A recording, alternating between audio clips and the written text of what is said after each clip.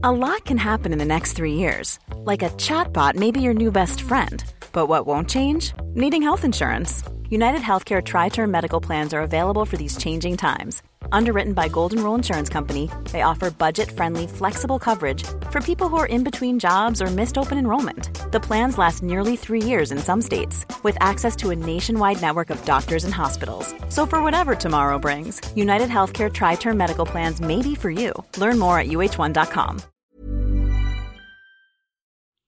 It's December 2020. Donald Trump continues to deny that he lost the election. He and his inner circle are working feverishly to try to overturn it. Rudy Giuliani, Sidney Powell, and others are bringing the big lie to state courts and state legislatures across the country. John Eastman is pushing a baseless legal theory. Trump and Dan Scavino are tweeting away, provoking supporters and spurring them to action. And largely out of sight, there's another effort underway. Trump is leaning on his Attorney General, Bill Barr, to investigate alleged election fraud. He transmits conspiracy theories and demands that Barr find evidence to support them. This is total fraud, and how the FBI and Department of Justice, I don't know, maybe they're involved. You would think if you're in the FBI or Department of Justice, this is the biggest thing you could be looking at. Where are they? I've not seen anything. Barr is pushing back, insisting that investigations were not finding fraud. Quietly at first. But Trump won't back down. I had 3 discussions with the president that I can recall, and in that context I made it clear I did not agree with the idea of saying the election was stolen and putting out this stuff, which I told the president was bullshit.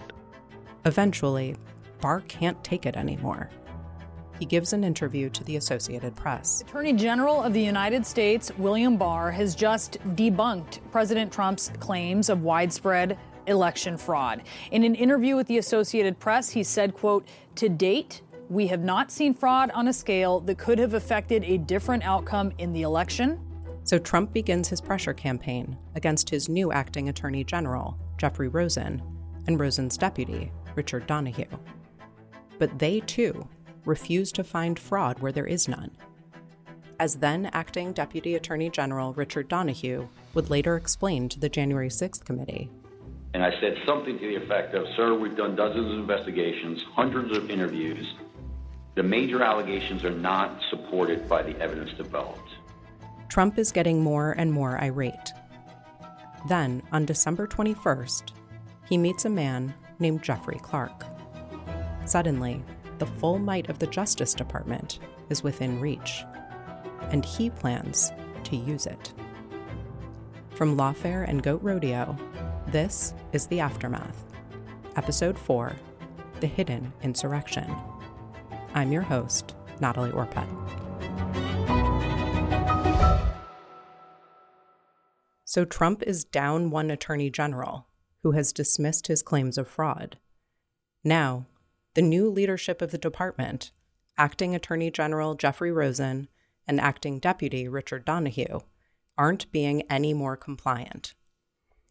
As Donoghue later tells Representative Adam Kinzinger at a January 6th committee hearing, you also noted that Mr. Rosen said to Mr. Trump, quote, "DOJ can't and won't snap its fingers and change the outcome of the election." How did the president respond to that, sir?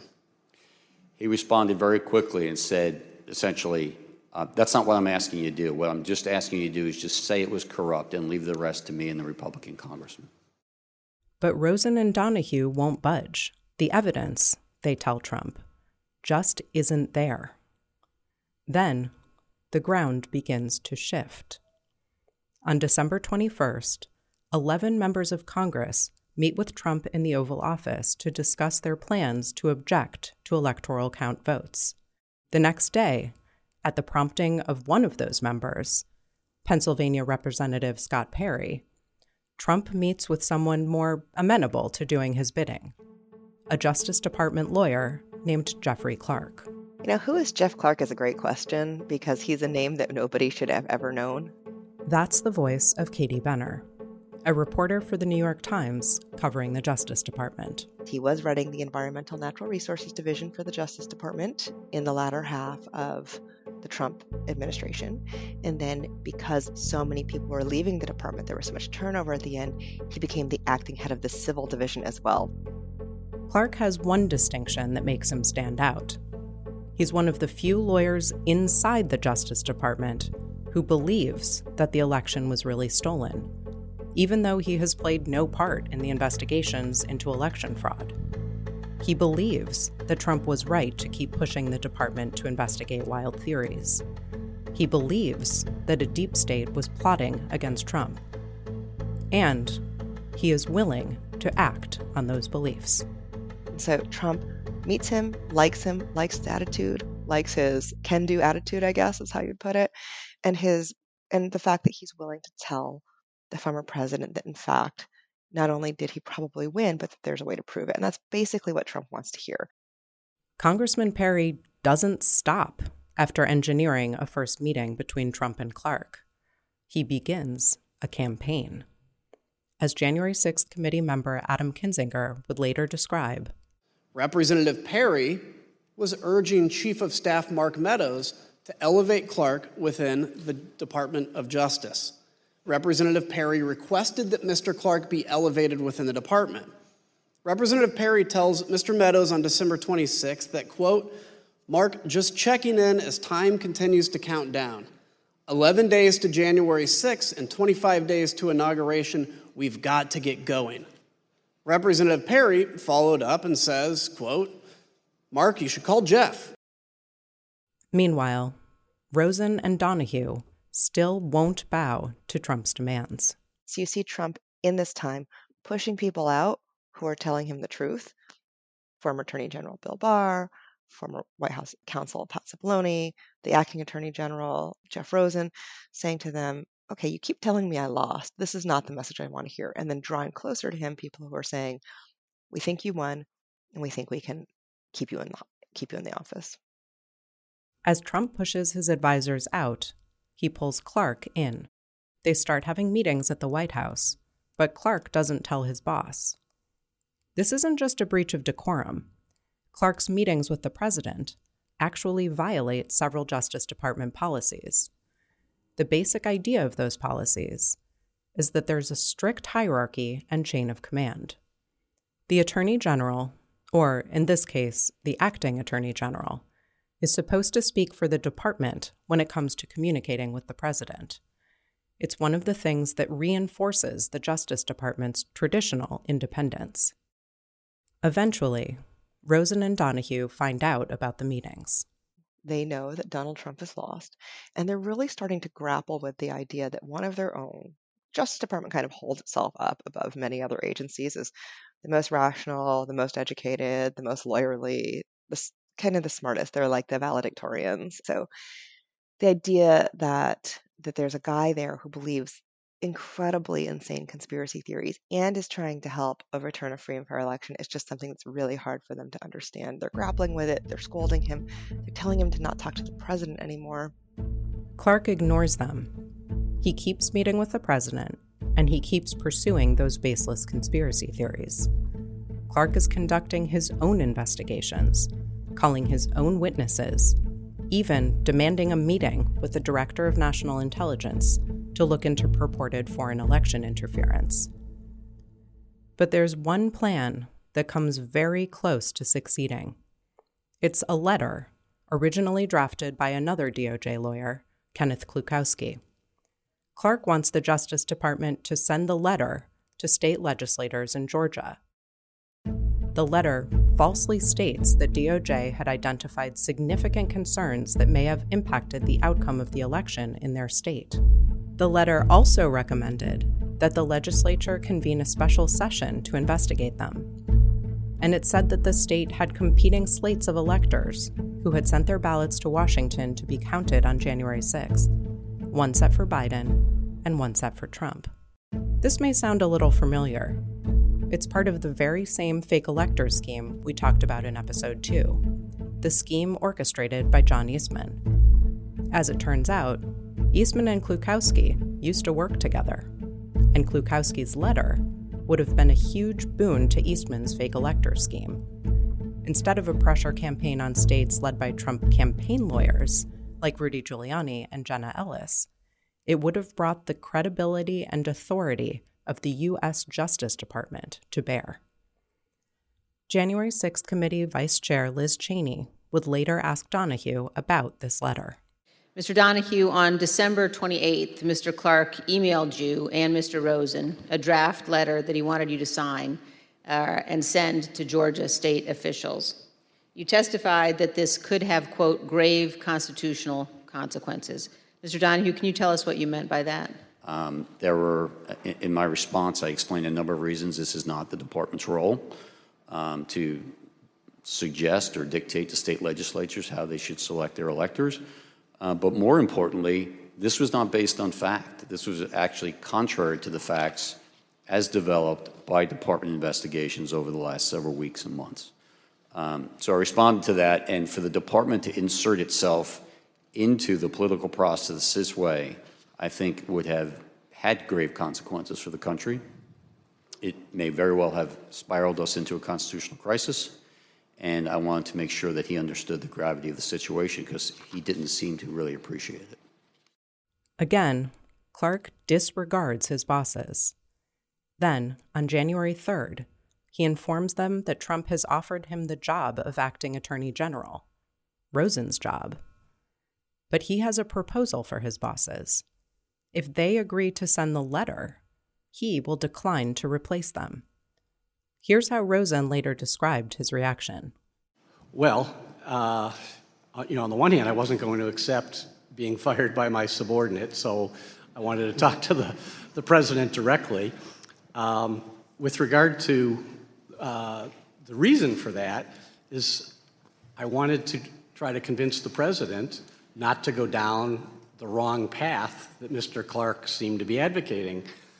And it wasn't about me. There's only 17 days left in the administration at that point.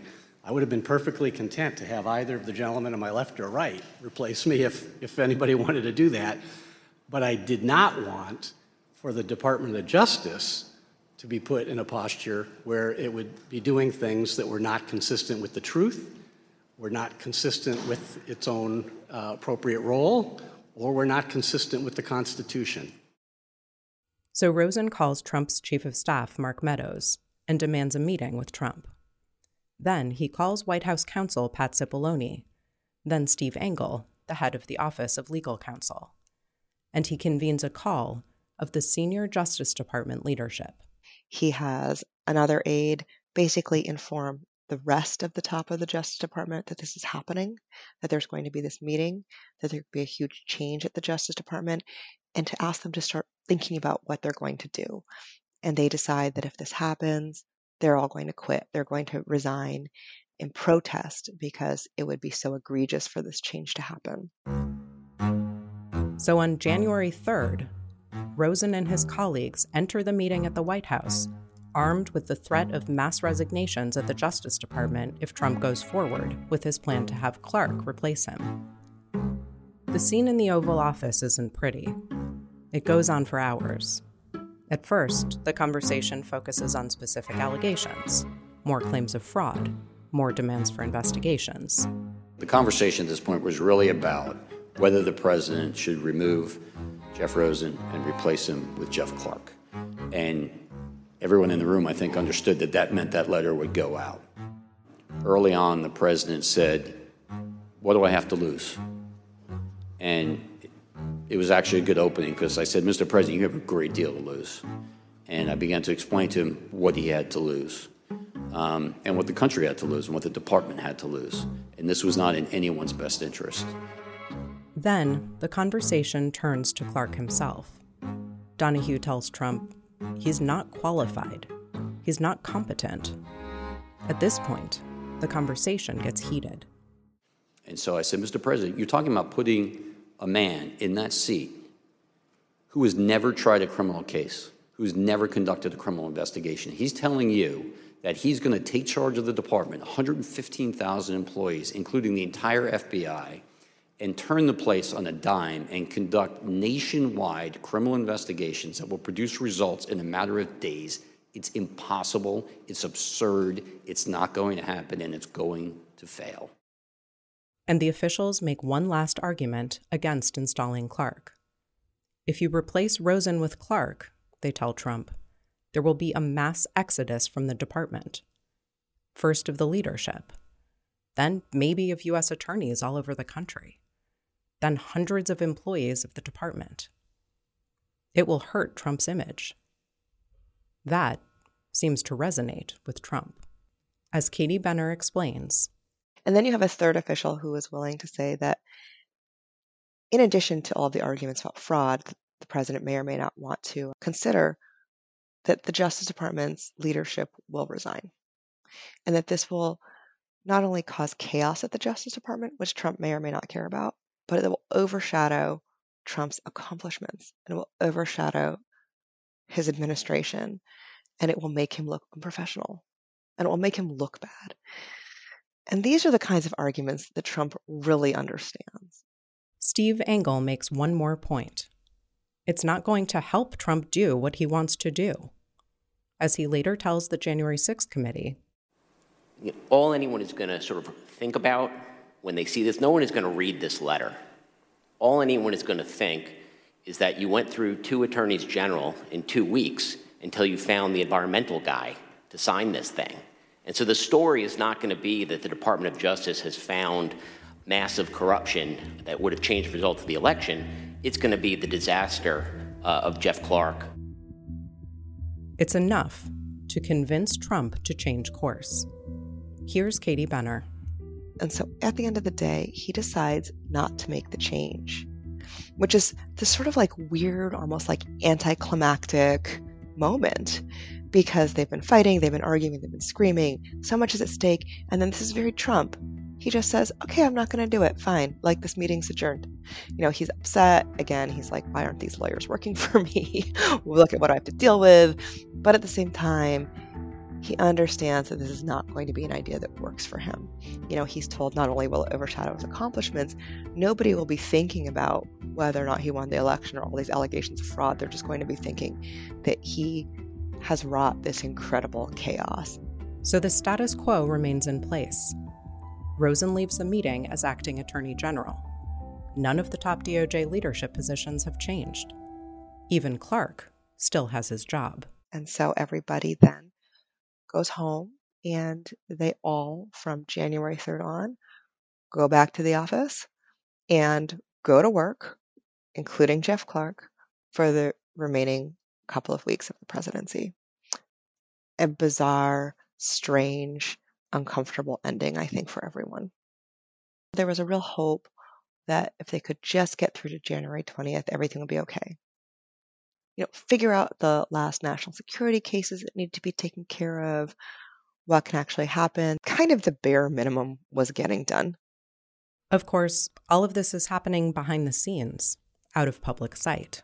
So certainly, when you look at those days immediately following this big fight at the White House, they're working under a couple of interesting principles and illusions. This principle of we need to stay above the political fray. What good would it do at this point?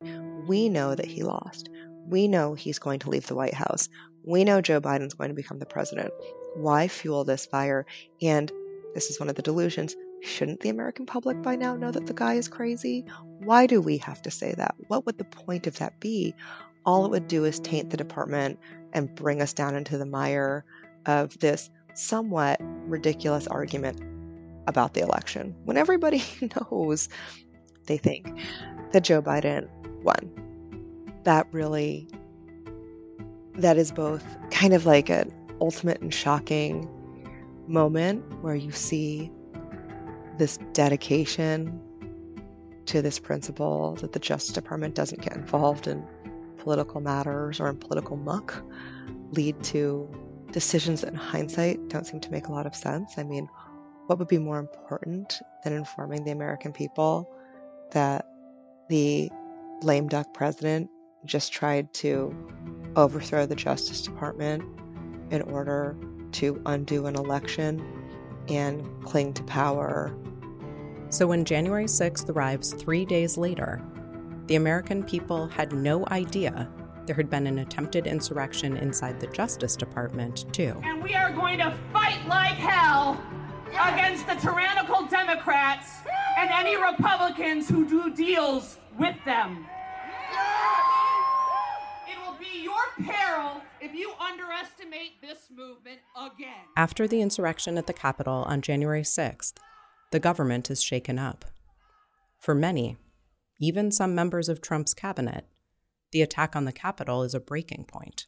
We cannot overstate this. This is a White House in chaos. Peter just mentioned it. Multiple officials resigning overnight after President Trump failed to deliver a full-throated... Of course, for some people, it's a different kind of breaking point. Having failed to depose Rosen, Jeffrey Clark resigns from the department on January 14th, which just so happens to be the day after the House of Representatives voted to impeach Donald Trump. Meanwhile, law enforcement is focused on the rioters. On January 7th, the FBI and D.C. Metropolitan Police Department ask for the public's help identifying the rioters. By January 8th, 13 rioters are charged in federal court in D.C., and 40 more are arrested and charged in Superior Court. Urgent plea from the FBI, releasing graphic new video of the Capitol riot, asking for the public's help in identifying 10 suspects who are seen brutally attacking police officers. Our congressional correspondent... But inside Main Justice, lawyers are just trying to get to Biden's inauguration. The appointed officials, so White House counsel's office, Justice Department, they are staunch in their belief that Donald Trump lost the election, and now they really just want to see him leave office. They're like, at this point, we're babysitting for the last 14 days of this administration to make sure that nothing else goes wrong and to make sure that the inauguration can even happen, that we're not beset by another group of rioters. So it was all hands on board. They were all working around the clock to try to make sure that the national security concerns created by January 6th were taken care of. But they were done with Trump, and they really hoped that after January 6th, he would not be heard from again. But not everyone feels that way. However, what's so interesting about Trump world is there's a group of loyalists. It's Rudy Giuliani, it's others, it's Jeff Clark, John Eastman, who stick with him, stand by him.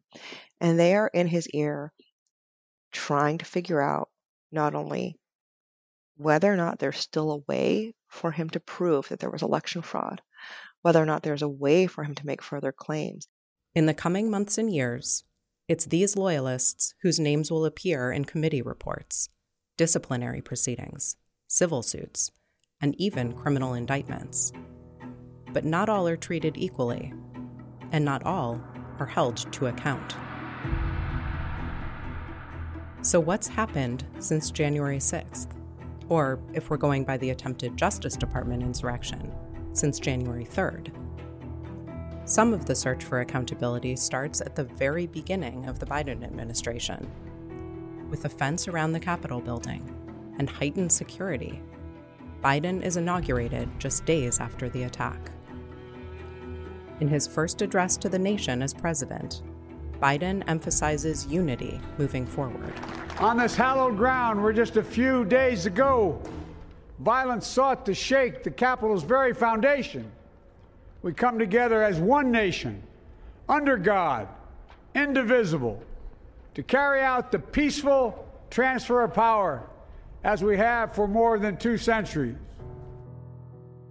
But some of the search for accountability can't get off the ground yet for one simple reason. This is a new administration. Government agencies are led by political appointees who require Senate confirmation, and that process takes time, especially when many senators are in no hurry to help. Biden announces his picks for Attorney General and Deputy Attorney General even before he becomes president. For Attorney General, he chooses Merrick Garland, a longtime judge on the D.C. Circuit. Remember, Obama had nominated Garland for a Supreme Court justice. The Senate had refused to confirm him. And for Deputy Attorney General, he chooses Lisa Monaco, Obama's Homeland Security advisor, and, like Garland, a former Justice Department official across multiple administrations. But Garland isn't confirmed until March 11th, and Monaco until April 20th. For Garland, that's 64 days between the attack and his authority to take action in response. That's even more of a problem than it would have been in any other administration.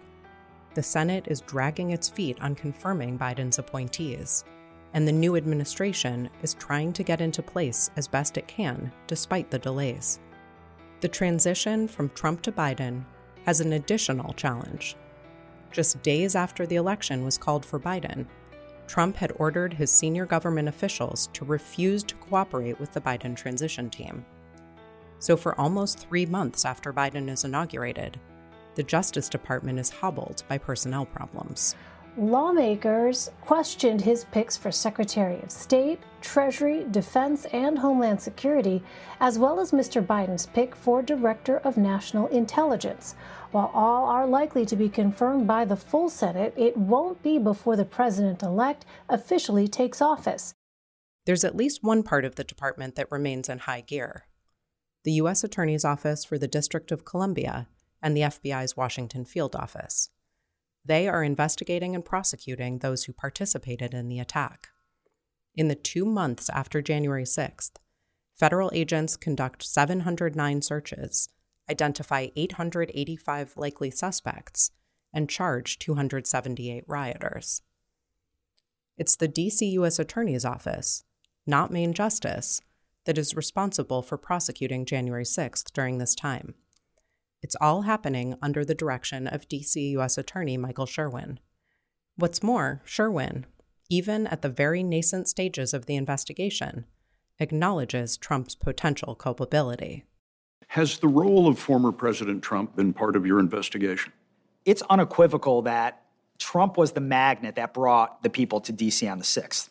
Now the question is he criminally culpable for everything that happened during the siege, during the breach? What I can tell you is this, based upon, again, what we see in the public record and what we see in public statements in court. We have plenty of people, we have soccer moms from Ohio that were arrested saying, well, I did this because my president said I had to take back our house. But eventually, it becomes clear that prosecutors have developed an investigative strategy that will postpone the question of Trump's possible criminal liability, and also that of those, including at the Justice Department, who worked with him. They decide to go from the bottom up, to start with the people who actually attacked the Capitol, and follow the facts up the chain to find out who sent them there. That puts the federal criminal questions off, at least for a time. Besides, it seems like there's a decent chance Trump may recede from the scene. Even his most stalwart backers in Congress are disavowing him. The president bears responsibility for Wednesday's attack on Congress by mob rioters. That President Trump is practically and morally responsible for provoking the events of the day. So maybe criminal investigations of Trump and his inner circle, people like Jeffrey Clark, are not so urgent. Maybe the Justice Department can avoid the morass, at least for now. Merrick Garland is finally confirmed in March, and he immediately delivers a clear message to the American people. Be patient. Have faith in us. We got this. We're going to reestablish the rule of law by reestablishing the norms of the department, by going back to the way we've always done things. The first attorneys general appointed after Watergate had enunciated the norms that would ensure the department's adherence to the rule of law. Attorney General Civletti undertook to continue their work of crafting those norms into written policies. Those policies included guaranteeing the independence of the department from partisan influence in law enforcement investigations. Besides, criminal prosecutions aren't the only way to pursue accountability for the attempted DOJ insurrection on January 3rd. The first step is publicity, which actually comes pretty quickly. The New York Times publishes an article by Katie Benner that jumpstarts these efforts. She reports that Clark had tried to involve the Justice Department in efforts to overturn the 2020 election results and plotted with Trump to oust acting Attorney General Jeffrey Rosen. Donald Trump's attempts to subvert the 2020 election results and declare himself the winner are being investigated by the Department of Justice's Inspector General, the Senate Judiciary Committee, and the House Select Committee investigating the January 6th attack on the Capitol. My guest, New York Times reporter Katie Benner, broke the story that led to investigations. That article revealed that Jeffrey Clark... 3 days later, on January 25th, Justice Department Inspector General Michael Horowitz announces that he is launching an investigation into what happened at DOJ itself. Unlike other leadership positions in the department like Garland and Monaco's, which are mostly still vacant, Horowitz has held his position since 2012. He is ready to go. I don't think there's any resistance at the Justice Department into looking at Jeff Clark. He personally betrayed so many people there that he worked with. They were so shocked by his behavior and so appalled by it. But I think most of all, they thought that what he'd done was wrong. And so I don't think there was resistance to investigating him. Another effort at accountability comes around the same time, this one in Congress. On January 23, 2021, the Senate Judiciary Committee issues its first document requests to the Justice Department. The department eventually produces several hundred pages of documents. The investigation also includes closed-door interviews with officials like Rosen and Donahue. Clark, though, refuses to sit for an interview. The committee would release its final report in October 2021, summarizing the findings of its investigation. Here's Judiciary Committee Chairman, Senator Dick Durbin.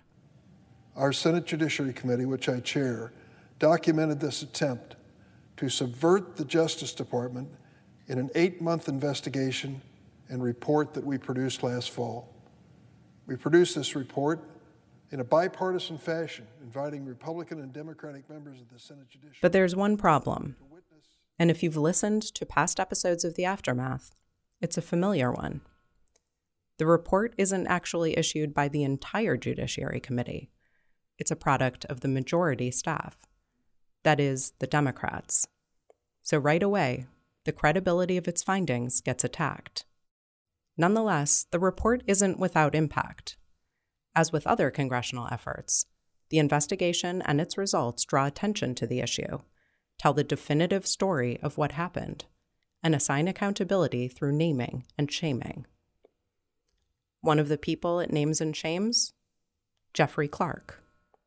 In the report, the majority staff says, and they resisted Donald Trump's plan to replace Jeffrey Rosen with the big lie lawyer, Jeffrey Clark, who wanted the Justice Department to help overturn the election.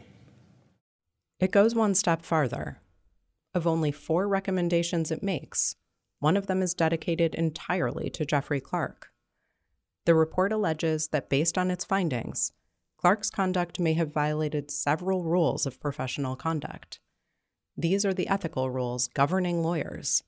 Breaking them can lead to disbarment. The report called on the D.C. Bar's Disciplinary Committee to open an investigation into Clark. Here's Quinta Jurecic, a senior editor at Lawfare, who has been closely monitoring bar discipline proceedings after January 6th. And then almost exactly a month later, near the end of July, the DC Bar releases this disciplinary complaint against him, saying that he violated Rule 8.4 of DC's Rules of Professional Conduct. So that's prohibiting conduct involving dishonesty and also conduct that would seriously interfere with the administration of justice. So in summer 2022, a year and a half after the infamous January 3rd meeting in the Oval Office, Jeffrey Clark is facing accountability from multiple sources. He's the central character of a January 6th committee hearing that millions of Americans watched on TV. The DC Bar is coming after his law license. And then, after this disciplinary process has begun, things move very, very slowly. There's kind of this big splash, and then it all gets drawn out and snarled up in really procedural matters. And a lot of that has to do with what I think it's fair to say, are intentional efforts by Clark to drag things out. So the main effort here is he removes the case to federal court, arguing that the DC bar doesn't have authority to discipline him because he was acting as an employee of the federal government. I think it's fair to say that this is a pretty novel legal theory. In other words, Clark argues that the DC bar, the only bar that could plausibly discipline him for ethical violations, is powerless against him. It amounts to a claim that any federal government lawyer can't be penalized for breaking their professional obligations. And the federal district court in DC takes that view as well and eventually says, no dice, you're going to go back to the bar authorities. But the problem is that eats up a pretty significant amount of time. Clark continues to do whatever he can to delay the proceedings against him.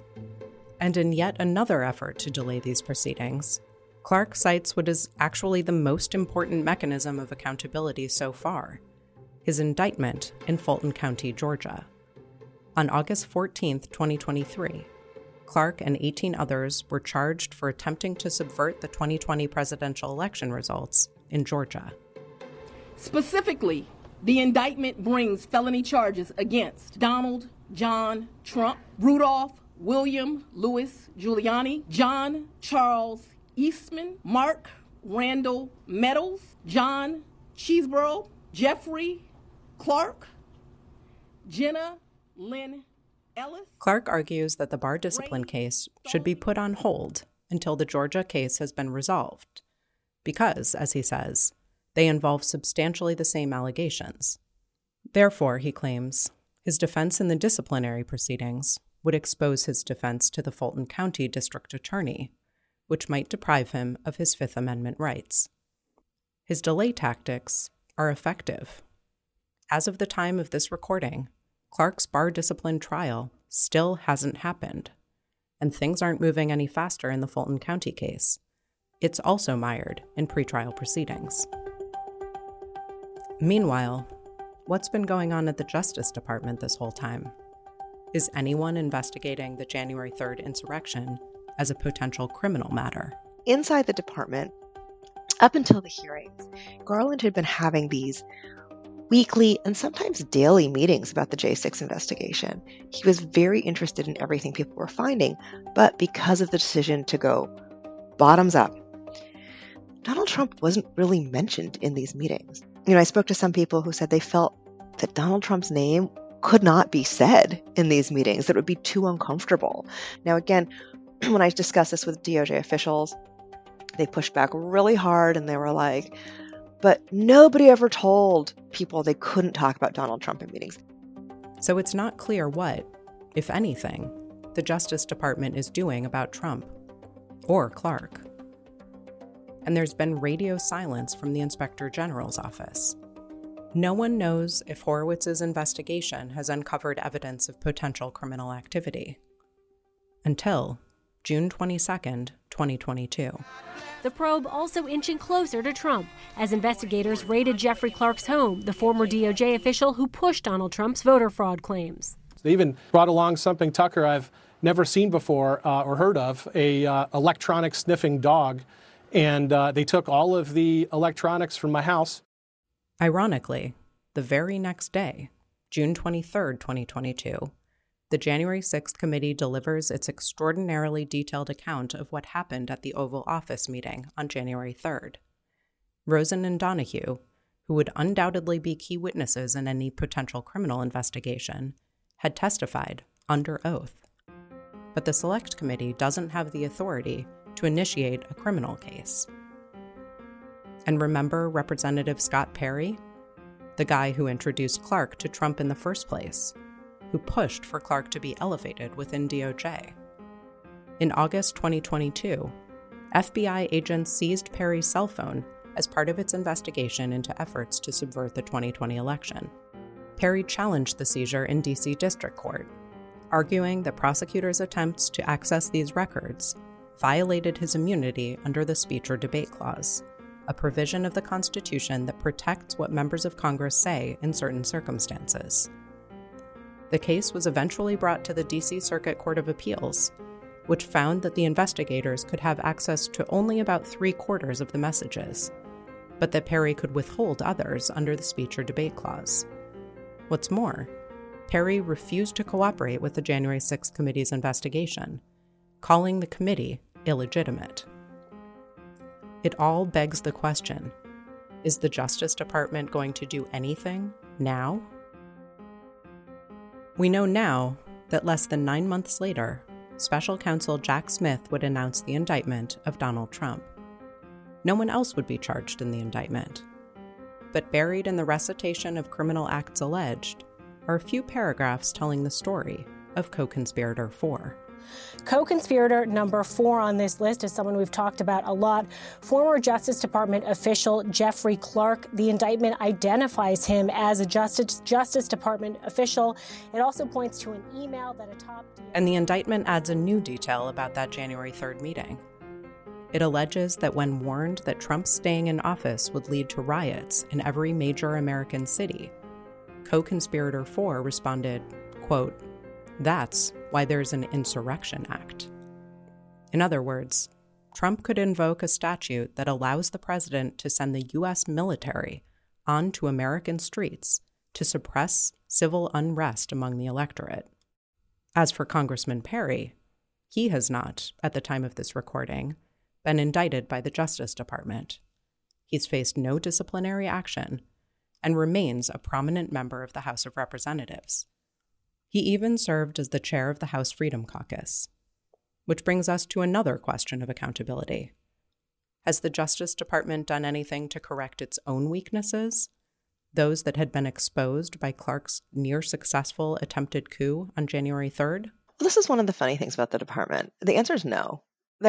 You would think that, after a massively disruptive, extremely volatile time, that everybody would sort of put their heads together and try to figure out what had happened. That didn't happen. They do make at least one change. In July, Garland and White House counsel Dana Remus update and reissue the White House contacts policy, which impose clearer limitations on which officials can have direct contact with the president and under what circumstances. And there may be more changes like that. But if so, they're being done quietly. Somewhere along the line, someone decided that the Justice Department did not need to demonstrate to the American people that it was concerned about its own integrity as an institution. The Justice Department is the piece of the executive branch that directly speaks to what makes American democracy function, right? The rule of law, that without fear or favor, all people are subject to the rule of law and should be treated equally under the law. Now, there have been a lot of times in American history when we've seen that that's absolutely not true, or where we've not lived up to that ideal. And I think that what we've seen is that that's had a really lasting impact on the department and on the American public's faith in the department. Now, inside the department, they would say, it doesn't matter, we're acting as we should. It has not had a lasting impact on us. But what I think that nobody wants to say is that if the American people lose their faith in the department, it really doesn't matter if it's acting as it should or not. If nobody believes the testimony of an FBI agent, if nobody believes in an indictment brought by the department, if nobody believes the department is acting apolitically, then suddenly the department's ideals don't matter. And then that speaks directly again to whether or not we have a functioning democracy that Americans have faith in. So where do we stand now? The D.C. U.S. Attorney's Office has continued prosecuting rioters in massive numbers, which we'll talk about in our next episode. A special counsel eventually took up the question of Trump's criminal liability, albeit not until 2.5 years after the conduct occurred. The people behind the attempted insurrection inside the Justice Department have continued to evade accountability. The department itself has decided that it will restore public faith in the rule of law by resuming its normal practices. So what does all that mean? It depends on your perspective. Is the story of these 2 attempted insurrections one at the Capitol, one inside the Justice Department. A story of institutional strength, of the rule of law prevailing? Or is it a story of institutions coming to the brink of collapse, of the rule of law being exposed as a hollow construct? You decide. The Aftermath is a production of Lawfare and Goat Rodeo. I'm your host, Natalie Orpett. Series executive producers are Benjamin Wittes and me. Production and story editing at Goat Rodeo from Max Johnston. Senior producers are Catherine Pompilio of Lawfare and Megan Nadolski and Ian Enright of Goat Rodeo. Scripting by me, Catherine Pompilio, and Benjamin Wittes. Additional production assistance from Isabel Kirby-McGowan, Jay Venables, Kara Schillen, Anna Hickey, and Maya Nicholson. Cover art by Ian Enright. To learn more about Lawfare or to support our work, visit our website at lawfaremedia.org.